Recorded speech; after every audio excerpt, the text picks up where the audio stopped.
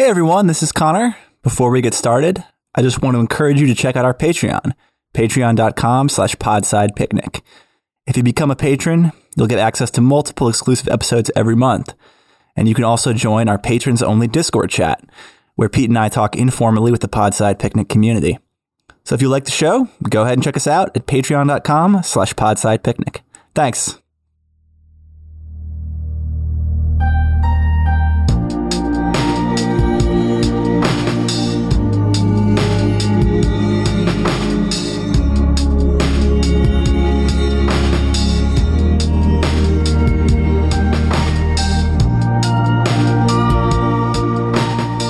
Welcome back to Podside, everyone. This is, of course, Carlo, and today we have a full house. The tavern's full today. And introduce yourselves, tavern goers. Hello. Hi, it's Pete. I guess I'm in this to do the typical analogy. I'm probably the gnome upstairs, banging the innkeeper's daughter. Okay, roll for initiative, Pete. I'm sorry. Hi, hey, it's me, Kurt. And I guess I am the character that wants desperately to be cool, but that doesn't do anything cool and just looks cool and poses. Oh, the one with the gun that doesn't fire? The one with the gun. Yes, the one with the gun. The gun that has the magical safety on it that can't fire at anyone except those who he's going to avenge, or whatever. Anyway, and Chris, yes. Which character are you? The bear, Chris? I am the bear. That's me. Yes. Trinket. Mr. Sir, who will not appear in this series. All right, so we're going to get together for a little beer run and talk, perhaps incidentally, about the Legend of Vox Machina, which I don't. Yeah, I have to say, how many episodes did you folks all get into? I watched 2, and what I'll say up front is I'm glad it wasn't The Legend of Vox Day. I watched 2 also, and I'm glad that you're not Vox Machina us making watch any more of that. I watched 1, and I was like, I kind of got it. I got it. I get it. Thank you. Really, Chris, you're right. After the first one, it's the opposite of a Lay's potato chip, right? It's very honest. It's very honest about what you're getting into. I'm sorry, I stepped on your joke. Like a Lay's potato chip crunching on the floor. Please finish it. No, it's all good. It's got hair on it now. 10-second roll.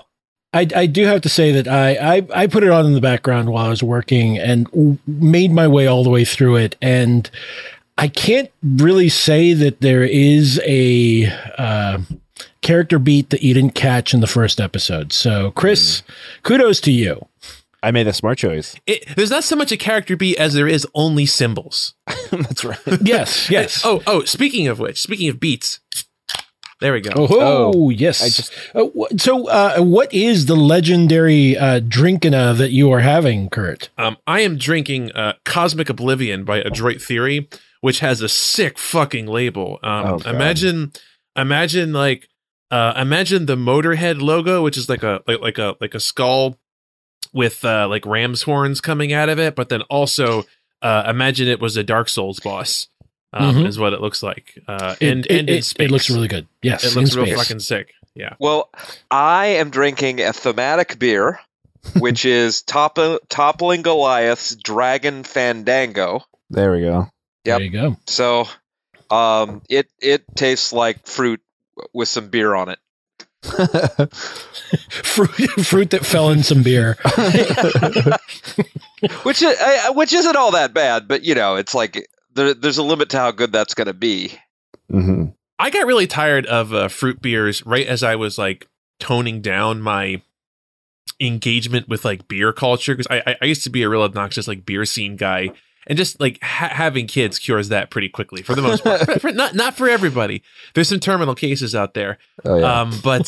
But for me, it was like, okay, there's there's no way to make these two worlds of mine jive well. So, but I have to say, now that in the past year or so I've started kind of dipping my toe back into the waters, I'm astonished at just how much fruit beer there is, because I felt like it was overdone at the time, and now it feels like most stuff is some kind of a fruit beer, which is fine, I guess. But there's that's how there's like a brew pub that I have gone to a couple times in Gettysburg, and that seems to be their only thing is like fruit, and they do a lot of that the lactose, so stuff is like really milky, real heavy. Everything's just like everything feels like you're drinking a smoothie from there. I like the heavy, thick beers, but I'm like a meat and potatoes beer guy. I don't want to be drinking like a Radler. I don't want to be drinking some Tour de France beer. I want to be drinking a beer that you drink before you go kill a werewolf with a sword. That's right. Right? Yeah. Well, I'm keeping it pretty straight down the line. I'm drinking a Pilsner from Pizza Boy called Ilsner. Pizza Boy's great. Pilsner is great, but Pizza Boy's great. This is actually apparently a collab with Warwick Farm Brewing, which I'm not familiar with at all. So you just made me think that Pizza Boy is like Paperboy from the Atlanta show's rival, but up in Philly. So Vox Machina, I has anyone here actually watched Critical Role? I watched like a minute of it, and I was like, I can't do this. I have. So Kurt, I think is that Rusty Quill? No, I think it's a whole. I think it's a different thing. There's a bunch of different sort of channels that are about like watching people play their D&D or whatever, whatever their RPG is, and that's fine. I think. Kurt, if I can jump ahead and perhaps repeat something that you said offline back to you, I realized that watching something like that, even listening to like a play along, right, where it's not even like you're not even watching people, is.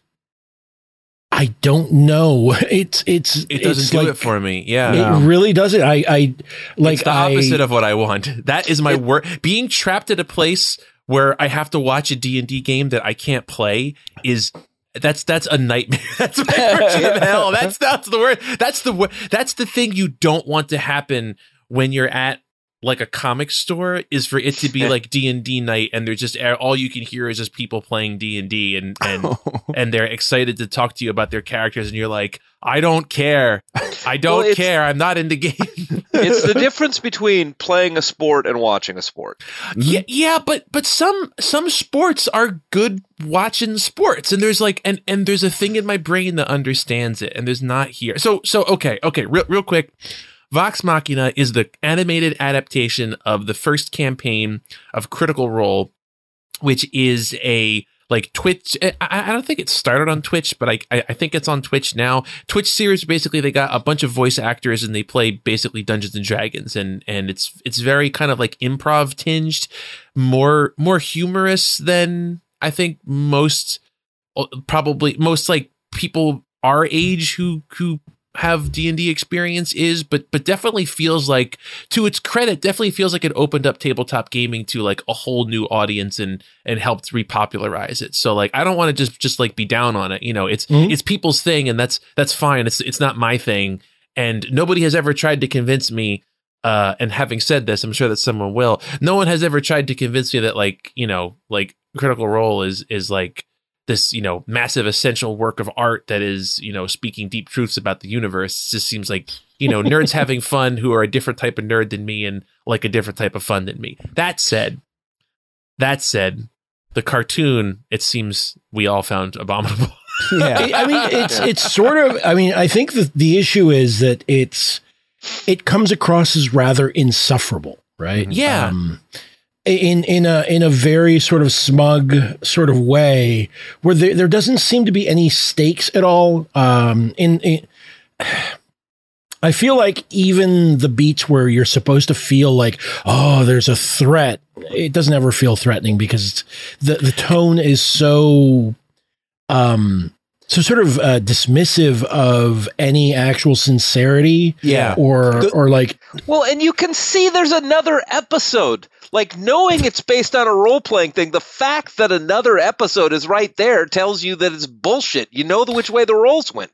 well, I mean, True. Yeah. True. I mean that is true, but in fairness, I mean, you could say that of any TV show, right? Well, yes, there is truth to that. So I would say that I think that the issue with a TV show, if it's done well, is the fact that if it manages to engage you and pull you in, I think to Kurt's point, you could watch wrestling and, you know, everyone knows that wrestling is it's choreographed. I'm not going to say it's fake. It's choreographed, right? There's a script running and so on and so forth, but there's always a tension between, okay, so what's going to happen? And also there is always the wild card of, okay, so this is the script, but is something going to happen where, you know, your favorite character, wrestler, whatever, is going to actually get injured? Are they going to have to improvise something on the fly? Is someone going to get mad at the person and go off script, and then that's going to create a flurry of sort of weird recalibrating issues and whatnot? So I think that the issue for me is more the fact that it doesn't feel at all sincere. Mm-hmm. It just sort of like, it's very surface level, and that goes for the jokes as well. I mean, going back to your point about like feeling like there's no stakes.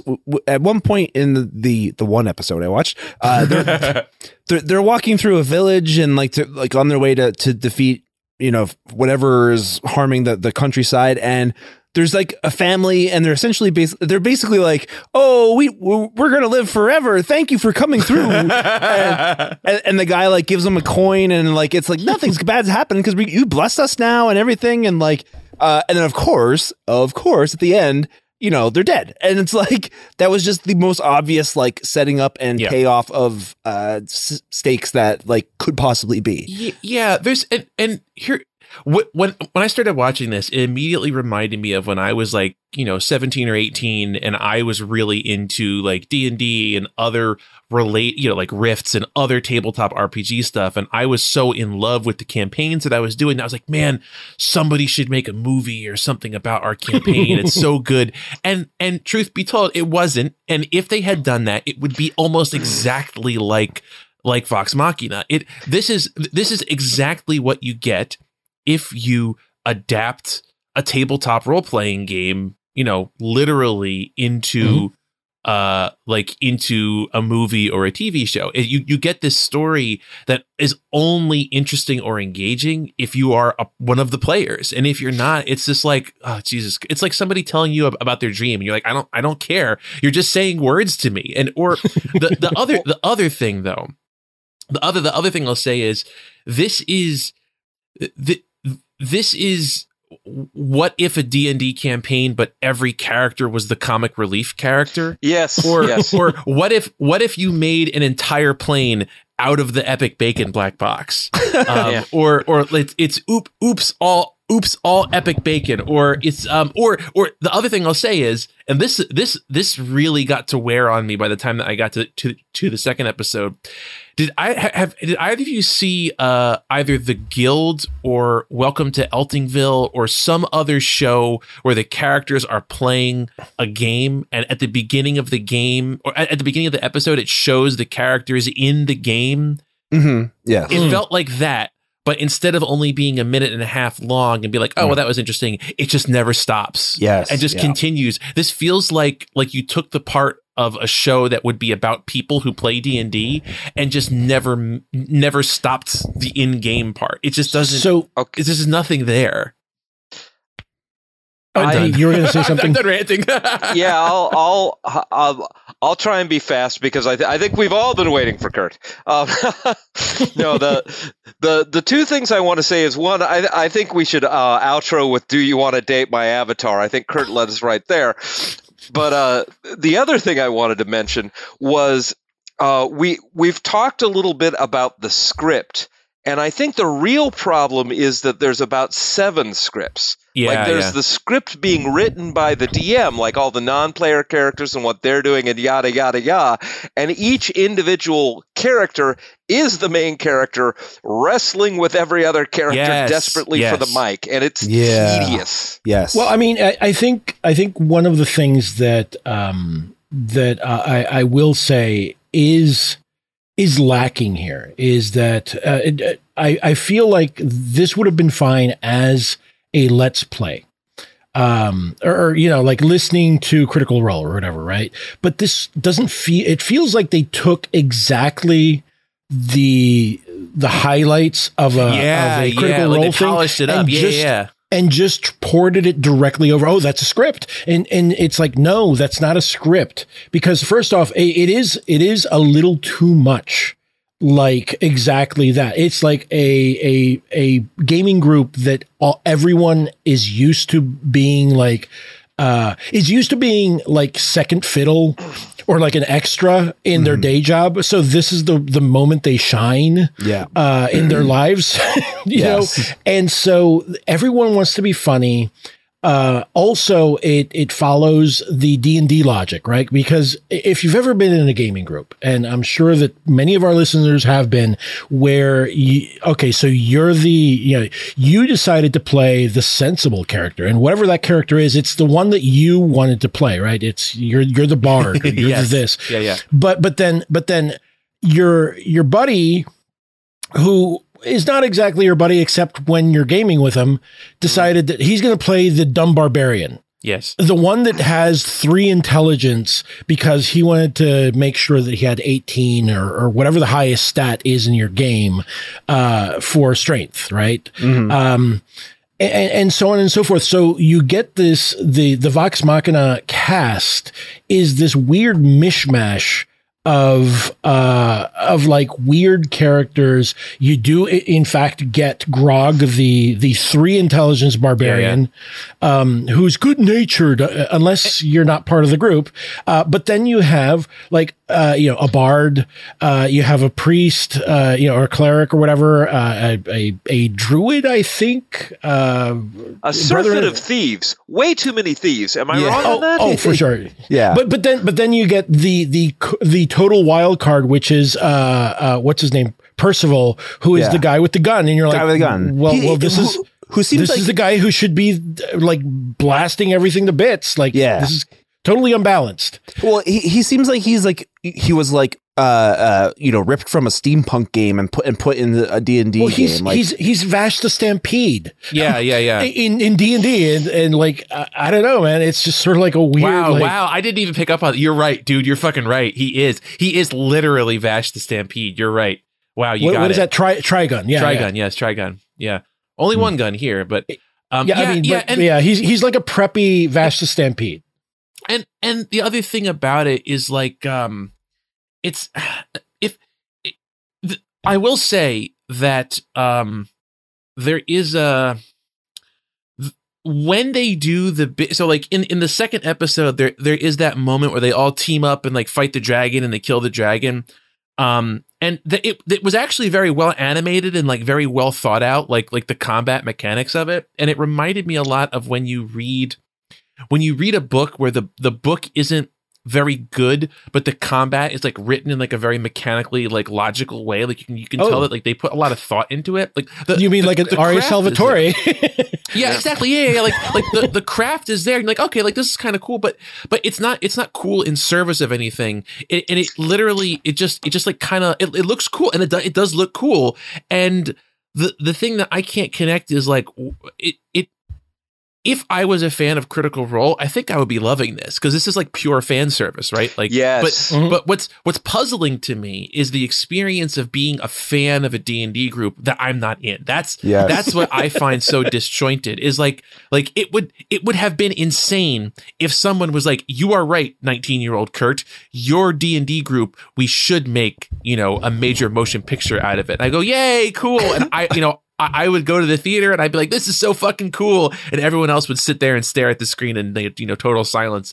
It would be like Cool World or something. But. Yeah, exactly. And it's so strange. Cool World, not a good movie, but I will say it's a little better than its reputation. I'll just say that. I'll just say that. Okay, I'm going to invent a term on the spot. Para role playing. Yeah. Oh, yeah. yes. It really is. Yeah. It's literally. Yeah. So I did have that conversation with somebody on the Right Good Discord who I totally forget. But that's one subscription loss. Thank you, buddy. What? No. No. I'm just saying. I want to credit who made this observation, but they said almost exactly that same thing, where it was like it was as if the audience were all part of the party, and Critical Role has a big audience, so you in theory have 500,000 or whatever people who are all part of this D&D group, even though there's only 7 people who are actually playing, and so they all get that same sense. It's just weird to me to not watch that and be like, I want to play my own D&D game. So Chris, go ahead. I'm sorry. Well, I was just going to say like that, like. I can see in the context of a play along or a let's play or whatever, where you're listening to them actually playing, where they might be able to make like comments out of character and like jokes and stuff like that, just like where you have like that camaraderie, and then that I can like that's not for me, but I could see where somebody would enjoy that kind of stuff. But like this is all that minus any of like the personal stuff. Like it's just the straight in character moments that are completely. The reaching for jokes and like it's people who talk only in things that you would that you would think of to have said hours later when like you're taking a shower and you're like, shit, when that guy said this, I should have said that would have been really funny. Yeah, like it's an entire show of the what is it, L'Esprit d'Escalier? Just like all the shit that you would have said in the moment when you were having an argument to own someone. Yeah, and it never stops. And Pete's point about it being like insincere, I was begging for like a straight man character. Like, please, somebody have some investment in that. So in its defense, they make several gestures to that, but it's never really like, even in the first episode where they get like kicked out of the tavern that they've been like, basically they've drunken themselves into a belligerent stupor, have a fight, just trash the place, cut someone's hand off, and vomit everywhere, and then like they're out on the cobblestones, just sort of like, well, I guess we don't even really like each other. We're poor. Yeah. I guess this is blah blah, and it lasts for all of like maybe a minute and a half. Yeah, and then immediately. I'm glad that you mentioned the hand, by the way, because there's a weird thing going on where it is both very gory and very prurient. Like there's a lot of sex humor. There's even some nudity at the first episode, which I was very surprised by. But it feels simultaneously like edgy and sanitized, and I don't know how they did that. It feels like they took an episode of the Netflix She-Ra cartoon and they had it animated by the Castlevania team, and it's like it feels like a children's show where all of a sudden somebody's head comes off and blood sprays everywhere. Well, I mean, it's sort of like this isn't your parents, this isn't your dad's D&D game. It's your uncle's D&D. well, and then but then it's sort of like they bring you into like Disney at night. Yeah, I was thinking of it as heavy metal done by the guys who did the original Dungeons and Dragons cartoon. I sort of disagree with, because I was going to point out that I think at this point we probably should visit the original Dungeons and Dragons cartoon, which is probably doesn't really hold up great. Not every episode is going to be great. It's going to make us huge in Brazil, buddy. We got to do it. It holds up okay. Yes. It actually holds up okay. I watched a little bit of it like a year or two ago, and I was surprised at like it is of that era of like Saturday morning cartoons. It is on the upper end. Like I was surprised. There is a little bit more pathos than you would expect. Well, that's what I'm saying. Like I feel like there is a there is a certain goofiness, but they only have like in that property, it's only really Cavalier who is, Eric, who is Eric? Right. I think it's Eric, who is the comic relief, and mainly because he's a fucking coward. Yeah. And it's Eric because that was my brother's name, and that just filled me with a dark joy. That's funny because my brother's name was Dungeon Master. Nice. Was he also short and bald? He was a short little bald man with a skullet.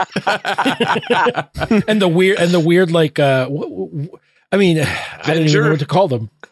Well, no, Avenger just has the one horn. He's evil from Time Bandits. Yes, he is. So as long as we're bringing up things we should watch, I'd like to do one episode on Thundar at some point, and that is not going to hold up. Hell yeah. But it's so badass. He's running around with a lightning sword, yet somehow manages to never hurt anybody. Oh, yeah. It's like an OSHA nightmare. Yeah, so the Conan the Barbarian cartoon that they made in the early 90s is like that too, actually, where it's not Conan the Barbarian, it's Conan the Adventurer, first of all, because I guess Barbarian is too violent. But it's a major plot point that the only thing that can kill the snake people is weapons made of star metal, and so all the people in Conan's team have weapons made of star metal. And interesting. They banish all the snake people back to, the void, but nobody ever actually really hits anybody with their weapon. They keep having to come up with like weird contrivances where, So if I can backtrack just a moment, Pete, because you mentioned something about the para role playing and it got me thinking. And I do think as someone who was playing for maybe a couple of months back, I think in mid 2020 or whatever. It just reminds me. You just reminded me that there is probably a huge contingent of, especially adults who remember like playing D&D but then because you're an adult, cannot actually play D&D as often as you'd like. So then this is your, like watching something like Critical Role or, whatever, online YouTube, Twitch stream, whatever it may be, sort of like gaming group play is in fact sort of vicariously playing D&D until such a time as you can finally, all your schedules coincide. It's like the stars aligning or some shit. Mm-hmm. So I do think that there is something there, and I do think that places like Critical Role probably have a lot of people like that. I think that the problem then would be that if you have if you have a Critical Role viewer in your gaming group, in your real life gaming group, and no one else is, that's probably going to be a problem. They're going to be like, okay, buddy, you got to no. Time out. Your character's at an 8. We're going to need you to be at a 2, okay? You were not in this scene. Why are you making jokes? Shut up. Yeah. But there must be a lot of out there because they kickstarted this the show before it got picked up by Amazon, and it made like $14 million on Kickstarter. Yeah. It was like the highest backed TV or film project on Kickstarter. I don't know if until Brandon Sanderson decided to. Yeah. Well, that's Trevor from Champagne Sharks had this theory about what he called free floating stan energy, where like there's people who will just become stans of like anything they encounter, like any TV show they encounter. And I don't think that's the same group that is into this, but I do think there's some kind of free floating geek stan energy. Like there's a bunch of stuff that you don't understand why it has a massive fandom, but it does. And the people who are into, like, I bet the people who are into Critical Role as like fans are also into like the Adventure Zone and a couple other things of that ilk. And there just seems to be a sort of person who likes to be a fan of stuff, and that's fine. I'm not, I'm not dunking on it. So yeah, like it is. Yeah, I agree. It is very confusing. We're like, why why do you want this? I guess I get it. It's like people who like Will Wheaton. I'm nothing against him. I just don't want to see that guy. Yes.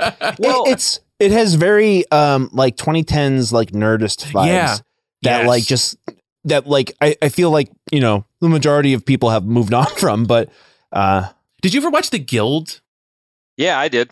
I was thought aware that of it. I thought that was fine, honestly. And I actually feel like The Guild is a slightly better version of this because it actually tries to give things like stakes because it has like the characters' real lives. And it wasn't great, but like it was like a web TV show, you know? It was like small potatoes. Well, I mean, I was into one of the actresses, which totally warps my worldview on it. So, I wonder who that might be. yeah, hey, no, we're leaving it there. You know, God, there was something else. Oh, yeah. Something I do want to make clear about this is like the people who raise $14 million for it and have this parasocial relation, good for them. Yeah, good for them. Good for them. I am obsessed with some of the most trivial bullshit imaginable, and I cannot imagine like trying to come between them and pushing this show through. I'm just not going to watch it anymore. Yeah. no. So to our one listener who is into this, bless your heart. Yeah, and you know what? Like they should enjoy this because it was made for them. I don't understand why Amazon was like, "Yes, we need this." Like there was no way. There's no way that this is going to become popular with anyone who is not already a fan. You mentioned that Critical Role is on Twitch. Amazon owns Twitch, right?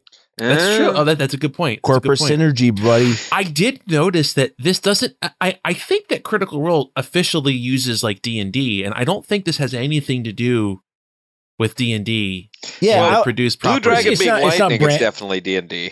Well, no, Well, but I mean, on like a branding and IP point. Yeah, like a branding and thing. Yeah. Well, I'm guessing that they're probably not cleared to do any of that, and they're probably skirting all manner of problems, including cease and desists and all that good stuff. But I bet Wizards of the Coast is fucking psyched about Critical Role, though. I bet they're over the moon that something like that is that popular. Like, I bet that's like a primary onboarding. Honestly, if you look up like the Critical Role subreddit, there's people breaking down like Which what I will not. what spells people had and like what their saving throws were and like should they have done something else on like a tactical level. I did like your observation, Pete, that there was no way that Scanlan would have known what the fuck Big B's hand was. Yeah. True. It's just true. This is definitely like a campaign that started people at like level 12 or 13, which I've been in campaigns like that and they can be fun, but that itself adds an extra layer of like it's hard to care, right? Yeah. My favorite moments of the campaign where a group of 10 people have to team up and make a complicated plan to kill a goblin. I just love that shit. My favorite moment in any campaign, I have two of them. One is our DM, bless his soul.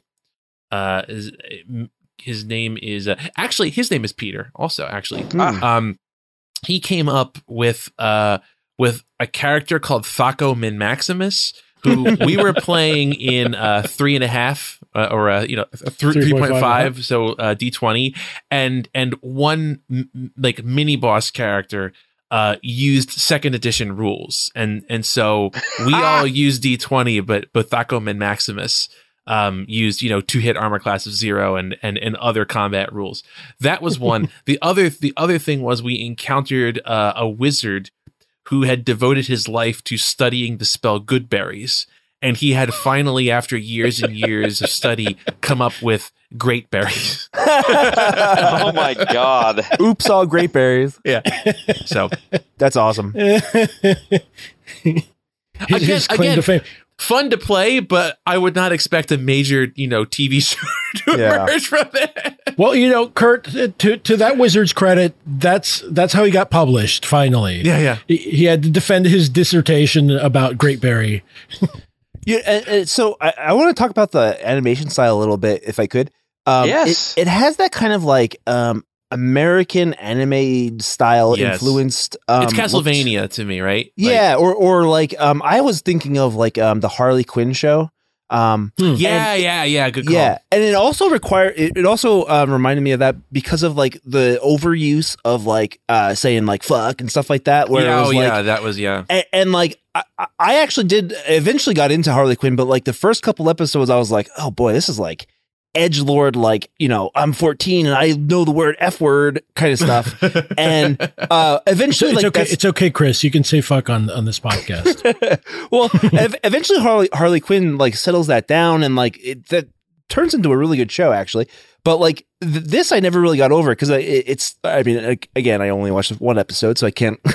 let's qualify that. But like, it's still every time it was pulled out, I was just like, this felt very like, I don't know, like it just felt very like, haha, here's another time we can say fuck. Like you can tell when some people say fuck that like they've been building up to saying it for the like the past 5 seconds in their head, where it's like, I'm gonna say fuck, fucking yeah, man. Oh, I said the fuck, I said fuck. Oh, I'm so cool. Like yes. it doesn't feel natural. Like they say fuck all the time. It's like I need to make a point.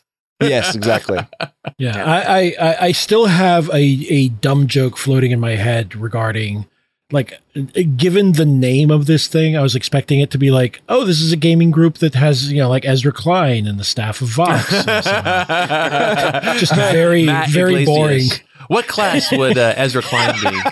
You know, Oh my God, Matt Iglesias is a completely like benighted wizard who thinks he knows a lot. when you said that, I thought I was thinking Ezra Pound, and it was totally lost. Oh no, that is a whole other gaming group, Pete. Can I? So I get the sense we are running out of things to say about Vox Machina, or kind of transitioning out of it. Can I put this on the table? What things have people been reading or watching that you are enjoying lately? I'd love to talk about that. Well, thanks for mentioning, Kurt. I've been really enjoying Book of the New Sun, which we have a series of read-along episodes. No, I mean, apart from that, yes, I am really, really digging Book of the New Sun. But apart from that, it's great, man. It's great. Yeah. It's really great. I just started. I'm only like a chapter or two into Manhunt. Oh, yep, that was one of mine. Which is great.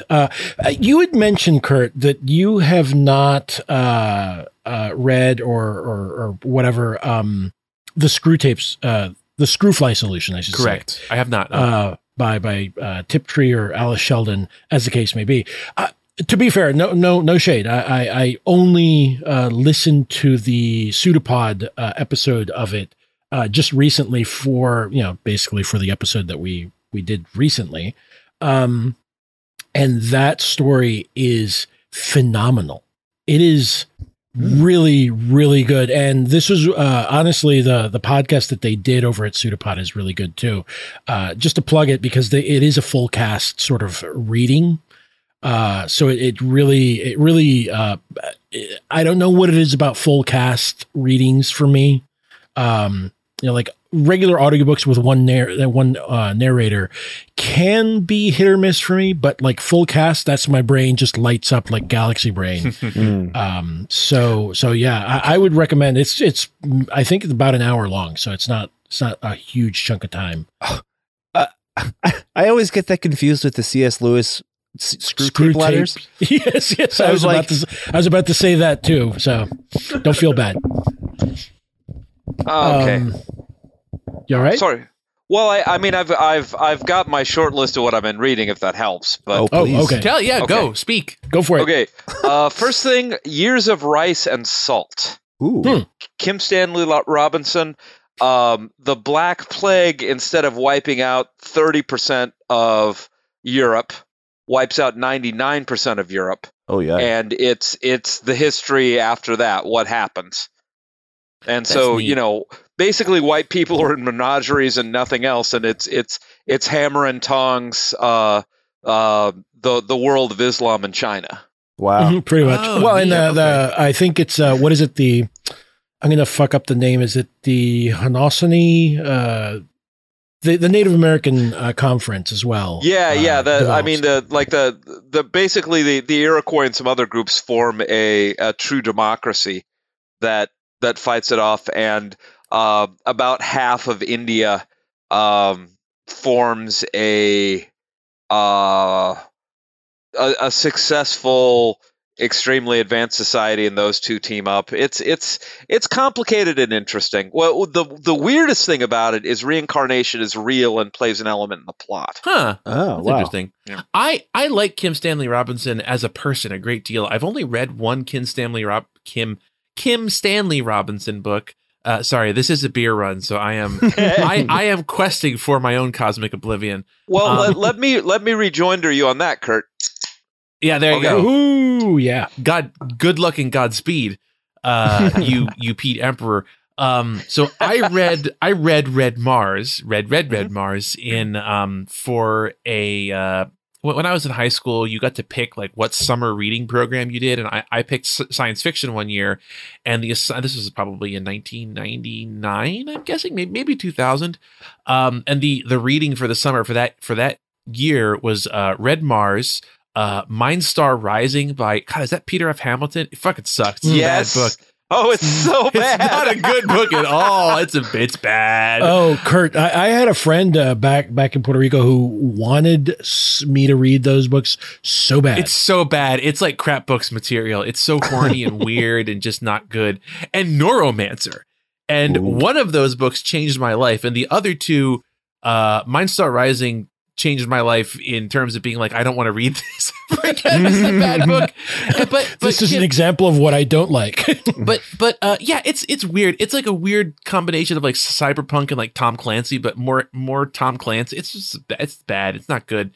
But it feels like a novelization of a movie that doesn't exist. Yep. Wow. But KSR is someone that I've never read another book by him, but I've listened to a few interviews with him, and I've read a bunch of essays and stuff by him. He seems like a really charming, nice guy. The podcast, the Antifada with Jamie Peck and Sean KB had an episode where they interviewed him with Will Menaker, and it's a really charming interview. You should definitely look it up if you like Kim Stanley Robinson. He was like out on his like back porch and shit. Like bird That was song, like amazing. whenever he's talking, it was so neat and charming. Yeah, so I'm a fan of him as a person, but I feel like I don't know anything about him as a writer. Mm-hmm.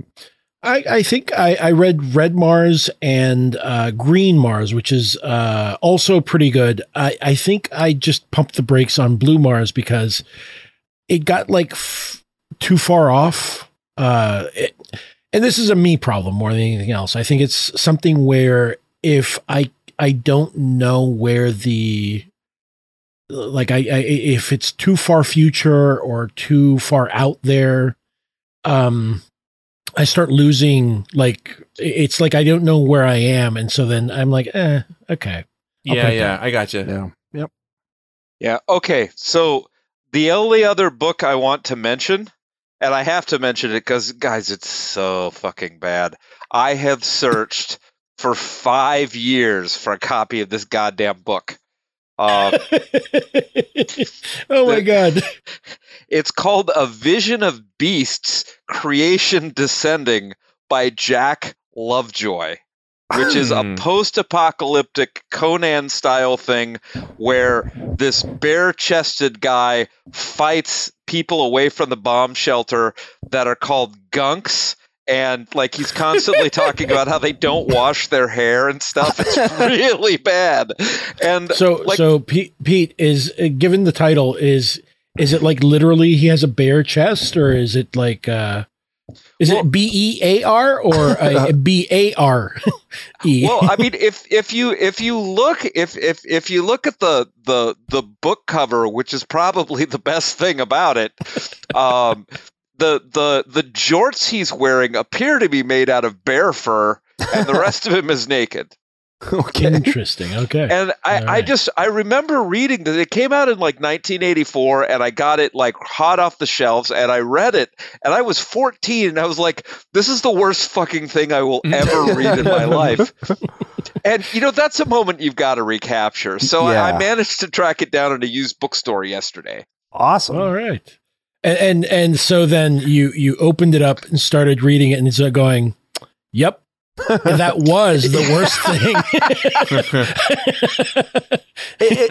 It must be pretty bad because it's hard to like read something when you're 14 and be like, oh wow, this is terrible. Like Exactly. The writing is awful, like you little prick. In my limited experience, I know this sucks. Actually, this kind of reminds me. Have I ever told you guys about my A.A. Atanasio and Lee thing? Well, I know that you've mentioned A.A. Atanasio several times, but do go on. I don't know that I've heard this. One of my favorite authors in the world, he's certainly in my top 10, is A.A. Atanasio. And I mean, he mixes Hindu mysticism with scientific theory, things like quantum physics, to write his novels. And like sometimes that's unbearable, but sometimes it really clicks. And there was a time in college where he was my favorite author, and my least favorite author was this guy named Adam Lee, who wrote fantasy that everybody's trying to get me to fucking read at the time, right? And I had this wonderful moment in Wikipedia when I finally looked up A.A. Atanasio to see if there was a book I hadn't read, to discover that they were the same guy. You had not read about pen names, apparently. That's awesome. So, guys, I just wanted to point out just a minor callback. Do you know where Brandon Sanderson's Kickstarter stands right now? Oh God, no. Wait, but you know what? More power to him. Get the fucking bag. Get that bag. It's true. I am fine. I am fine with it. I don't care. $18 million. Oh no! I'm actually laughing. No, it is much more than that, Kurt. Really? Yes. No fucking way. Really? Yes. Jesus. It is 28,301,000. Right on the verge of being 302,000. Oh my God. That's so weird. Yeah. I mean, to be honest with you, man. Like it's cool, man. Like I think I had Tor has got to be like, how are we not getting this money? Like, where are these people when we put out all these? Well, that I think that's the thing. He's very open that even if you kickstarted this, he reserves the right to approach a publisher to have them, traditionally publish. I'm sure he will. I mean, it would make sense, right? I mean, like it at some level, it's going to happen at least after the fact, right? Like it's not like it's only going to be. I mean, it could well do that, but like at a certain point, you don't. Even just for like the fulfillment angle, you don't want that, right? Like, he should George R.R. Martin this shit and just never get around to writing it. I'd be so proud of him. He's just a Star Citizen it. Pete, that would be really funny, but I have an inkling that there's never been anything that Brandon Sanderson hasn't written. Yes, I mean he is probably pathologically he needs to pathologically fulfill this, and so he walks into Sam's Club with a 600-page grocery list.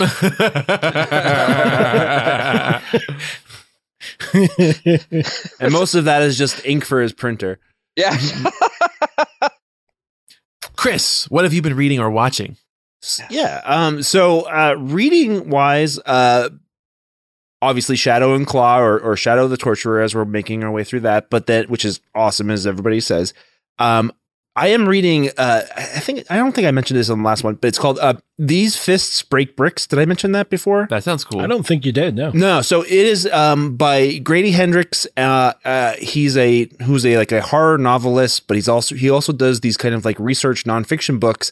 And this is kind of like a big, like coffee table size, like soft cover, but it's focused solely on kung fu movies and their impact on America and like American movies themselves. So it's less about like the making and releasing of them in Hong Kong or China or anything like that, but it's all about like the grindhouses they played in New York City, and how the popularity spread, and how Bruce Lee, everything blew up after him.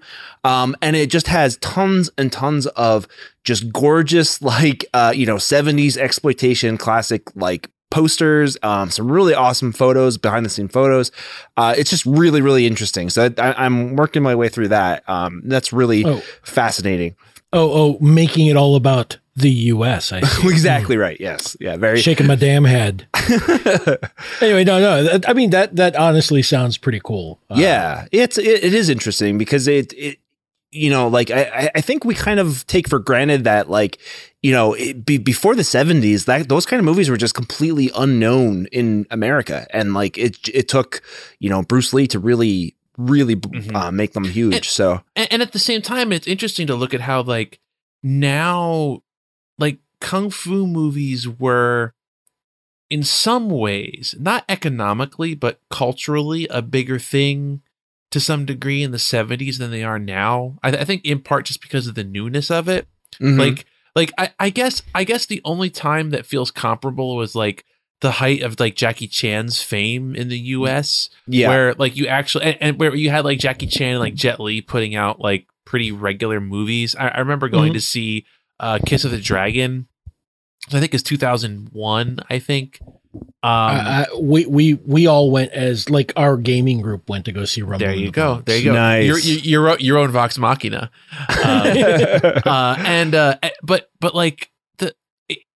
Kung fu movies are a big deal in the 70s culturally, because it was a new, very different thing that for to American audiences, as far as they were concerned, appeared out of nowhere. And now it's to be very into kung fu movies, you have to be a certain sort of weird dork who is obsessive about what Vinegar Syndrome is putting out. I would say, Kurt, that the thing here is that it's been completely sort of assimilated and enclosed within mainstream U.S. filmmaking. So you'll have supposedly you'll have fight choreographies by X or Y person. I don't know any super kung fu people. Yuen Woo-ping, who did the choreography on the Matrix trilogy. Right. Okay. So but that's I feel even then that was sort of a standout, because that's what made it really pop, right? Carl, you're right, because in the 90s, and I was completely oblivious to this. I didn't know about this, but Sammo Hung had his own starring role TV show in the 90s in America. He just really. Yeah, and it was just, and he actually did a crossover with Walker Texas Ranger. What was it called? That's right. You're right. Martial Justice or something like that. Oh, that sounds familiar. Something. So Chris, the only reason I know this, and you just dug up a memory, because I was probably visiting my folks, Martial Law. That's right.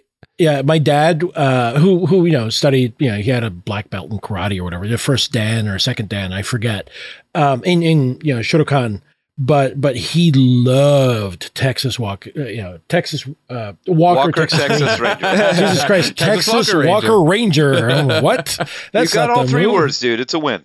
Yeah, I'll take it.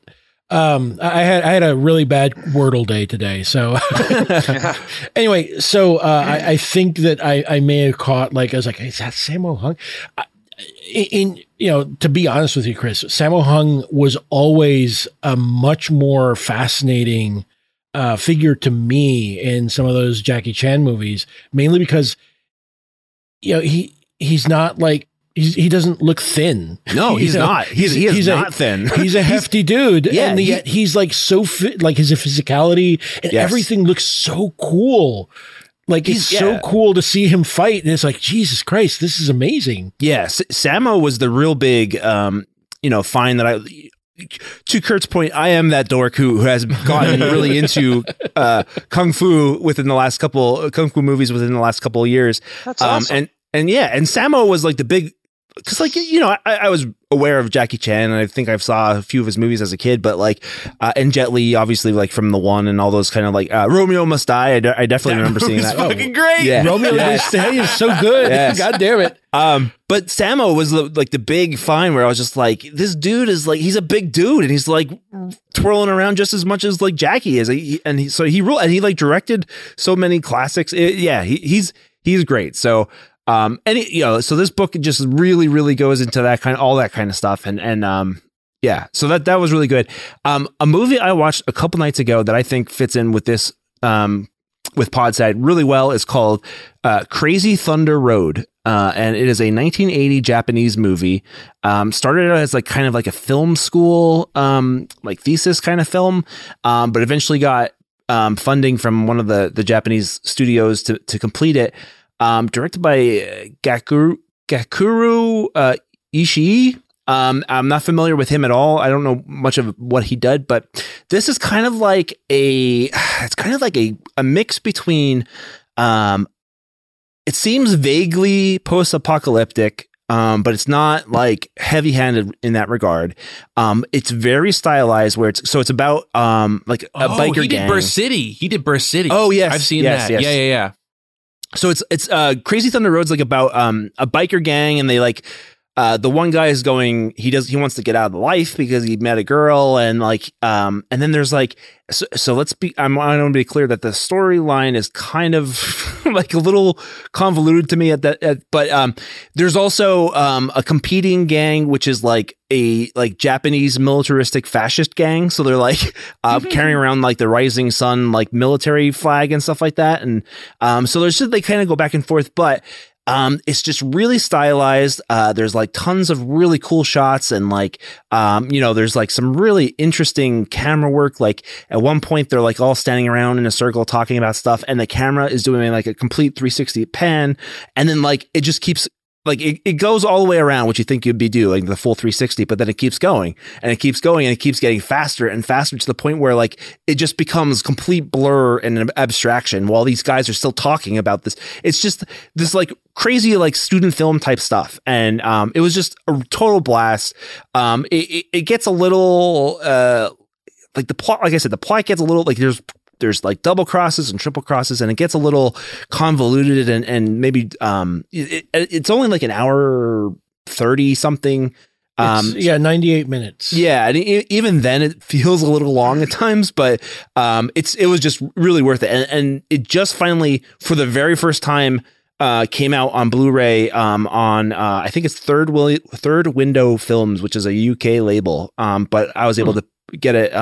You could order directly from them, or I think there's some various online places that will import from the UK, and the UK has been the big releaser of these Asian cinema has been really hopping in the UK right now, with Arrow putting out the Shawscope box set, which is all the Shaw Brothers classic kung fu stuff, even before Kung Fu was more the wuxia stuff, the wuxia stuff, with King Hu and things like that.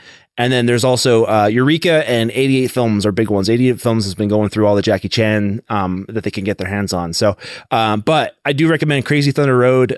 Really, really fun. Excellent. All right. And can I say my thing real quick? I'll say I'm also reading Manhunt currently. I love it. It's great. It's a very it's an effortlessly well thought out novel, is what I will say of it. It's it is both it bears saying, by I would say beloved acquaintance, Podside acquaintance Gretchen Felker Martin. It is supremely competent and well done, and it feels at once familiar and very new. And I am really enjoying it. It's different from what I was expecting, but not in a way that is in any way less or bad. It's just different from what I was expecting, which is good, honestly. It is what I was expecting, but it is also more than that. So, I'm sure that I'll have, more in-depth thoughts about it at some point. I just got and barely started reading Everfair by Nisi Shawl, which is a 2016 book. It's kind of like a socialist steampunk novel set in the Congo. So it takes place in colonial era Congo, but basically British socialists and missionaries bring like more advanced technology and socialism to the Congo, such that they are, I think it seems like it's going to be that they are able to stand up as kind of like an independent nation, instead of like as a colony. And that seems interesting. I'm also still reading Red Spider White Web by Misha Nogi, I think is her last name, which is a 1990 cyberpunk novel. Extremely strange and weird and challenging to read at times, but just very inventive. Just extremely inventive, and like I'm gonna need to write something about it or try to get her to do an interview or something at some point, because it's very, people say it all the time, but it's rarely true that something would not be written or published today. This is a book that would not be published today. It's so far out there that it is it you know, like literary fiction has a history, I think, of taking genre elements and like watering them down a little bit and being more about like the literary aspect than about the genre aspect, which can work out for the better, or sometimes it can work out for worse. This feels like genre fiction just elevated through experimentation and strangeness and just adventurousness to the heights of like the best and most bizarre literary fiction. And it's so strange and dark and weird. The only thing I can think to compare it to is if China Miéville's Baslag trilogy had been written, immediately after Neuromancer. It is what it feels like. It's very, very off-putting and bizarre. Like to the point that there's chapters that feel like an excerpt from like Ulysses or something. But it's good. It's just an interesting, weird, out of time book. And it was hard to buy a copy of it. I had to order it from Misha's publisher, which is like a small press in Minnesota, I think. She's indigenous Native American. And it's I think the press publishes a fair bit of indigenous authors. I get the impression. I could be wrong about that. But the only way to get it, it's not available on like digitally anywhere, was literally as like a paperback directly from a small press. But it showed up. So if you want really weird, really challenging cyberpunk that is unlike anything you will have read before, I highly recommend Red Spider White Web by Misha. And then I've been playing Elden Ring, which we just did a really fun episode with Hagelbon, which I'm sure will be out either before or after this episode, which or at the same time as this episode. Maybe it will be. I don't know. Yeah. I've been enjoying watching everybody playing Elden Ring from afar and talking about, I'm just battling the Duke of Boyletown. Yeah. The other thing I've been watching, and this is funny because it's genre, but it's not Podside genre, is I've been watching a bunch of mystery stuff. I watched I think it was a 1990 BBC series called Heat of the Sun, which is kind of like a colonial noir murder mystery about like a disgraced like Scotland Yard detective who gets basically transferred to colonial Kenya. I think it takes place in like the 1920s. And he's basically policing like degenerate British aristocrats in, colonial era Kenya. And now I'm watching a series called Campion, which is about a kind of like quirky, like nice British aristocrat who solves crimes for mysterious reasons, but they're all kind of like lighthearted high society crimes. It's very strange. It's very kind of G.K. Chesterton. But I'm enjoying it, and it's funny because it's making me realize how much like murder mystery TV, especially British murder mystery, like period dramas, is like a comfort watch for me. So I'm enjoying it greatly. You said that, Kurt, and it reminded me. Like I think I'd asked you this before, but it just bubbles up back up because it's like, so is that was that who Alan Moore was riffing on in League of Extraordinary Gentlemen? Apparently by not. Making Campion Bond. Apparently not. Maybe the name, but I looked up the character because I I've read all of League of Extraordinary Gentlemen except the Black Dossier stuff. I don't think I've read. And I didn't remember it, and it doesn't seem related. Campion is kind of like Jeeves and Wooster plus a little bit of like Phantomos. Interesting. It's very strange. It's like Jeeves and Wooster if Jeeves were like a former robber / burglar, and Wooster were actually smart instead of like that kind of like, you know, dumb smart that he is. Kurt, have you ever read the Benjamin January books? No, I have not. Well, first, okay. You've lapped me, my friend. Well, you know what? This is my beer drinking opportunity for the week, so I am going for it. So yeah, I'm gonna explain those books, and I'm gonna make a pitch to you guys, and I'll be fast because I know everybody wants to talk. So the Benjamin January books take place in pre-Civil War New Orleans, and there's a free man of color, Benjamin January, who's been trained as a doctor in Paris and is Sherlock Holmes' equal easily. But what makes it interesting is he finds himself in a situation, he solves the crime, he presents it to everybody, and everybody's like, why is the darky talking? Oh. And so he needs to figure out social ways to get the answer out into the world. Oh, wow. Kind of like Penny from Inspector Gadget. Yeah, exactly, but like a little more grim. That's really interesting. And who wrote these and when are they from? The Barbara Hambly, they're still going on. There's about 10 books now. Okay. The first one's called The Free Man of Color. Interesting. Wow. Okay, I'll have to check it out. Yeah. Incidentally, while you were talking, I realized I think I misgendered Nisi Shaw, the author of Everfair. I apologize for that. They identify as they them. So sorry about that. If I did, is there a boot function, Carlo?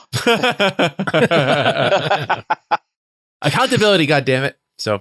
Anyway, that sounds really cool, Pete. I will recommend that to my mother and grandmother because they are. I just negged you. Is that great? You really negged me, dude. But the thing is, I made my mom read them, so it's okay. Yeah, no, there's an 80% chance that they have already read them because you know they're both retired. My grandmother is like 98, I think, and my mother is. I think she's 69. Nice. Nice. No, she's probably 70 by now. But they in their retirement, they just read mystery novels and watch mystery TV nonstop. I have never yet recommended something to her that she hasn't read or watched already. Awesome. Amazing. All right. I did want to point out that unwillingly, a friend of mine put Cruella, the origin story of the puppy killer, on, and honestly, What? Oh no, didn't like it. I mean, it's aggressively fine, I think the thing that I was most annoyed about was the fact that this is a movie that they felt the need for like a needle drop every 2 minutes, approximately, to remember the 60s. It's like, Jesus Christ, man. That's speculative fiction in the sense of I speculate what the fuck is wrong with like Disney that they're doing. I honestly, I know what's wrong with it. If you look it up, it's very depressing. Those like live action sequels and remakes all make a shitload of money. Mm-hmm. In a very sad, depressing way. We are very predictable creatures, aren't we, humans? Well, and it also it's sort of like the trick of making like a horrible date a holiday or something, like overwriting a horrible occurrence with a new holiday that happens on the same date. in this case, it's a way to just overwrite the older films, and if there's anyone that's still surviving, and perhaps getting any type of money off of that, they're gone. Yeah, that will be minimized. Yeah, exactly. I mean that was the argument that I was hearing from the live action Lion King, which looks like shit. It's terrible. Looks like chewed up shit. I actually saw that in theaters with my daughter, and oh no, she she has yet to even comment on it, and it's just and she'll watch crap over and over again. So, speaking of, we're a little bit over an hour, but I want to squeeze this in. I Star Wars pilled. I bug pilled my kids this past week.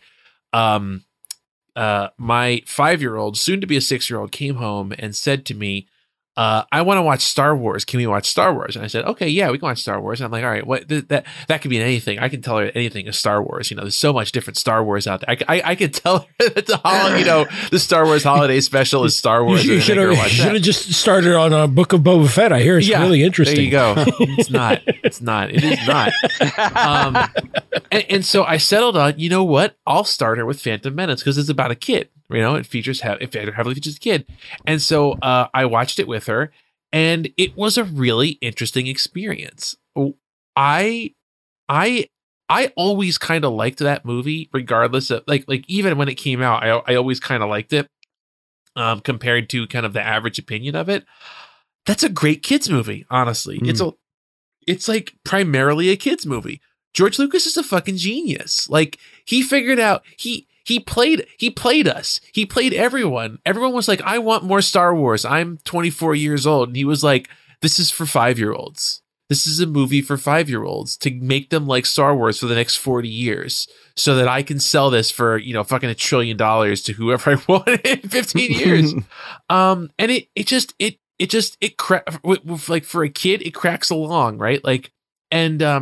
What's weird is that there were the serious scenes, right, with the Trade Federation, the kids were super into because they're like, what's that character doing? And I was like, oh, well, that's, he's a Gungan. He's, a little bit of a racist caricature, but not all the way. It's his name's Jar Jar Binks, and he's kind of like a silly goof and nobody likes him, but he'll be what's funny is that you can spoil a movie for a kid while they're watching it and it doesn't lessen their surprise when stuff happens. But yeah, my kids were super into it. And as soon as we got done, they were like, we want to watch it again. Instantly.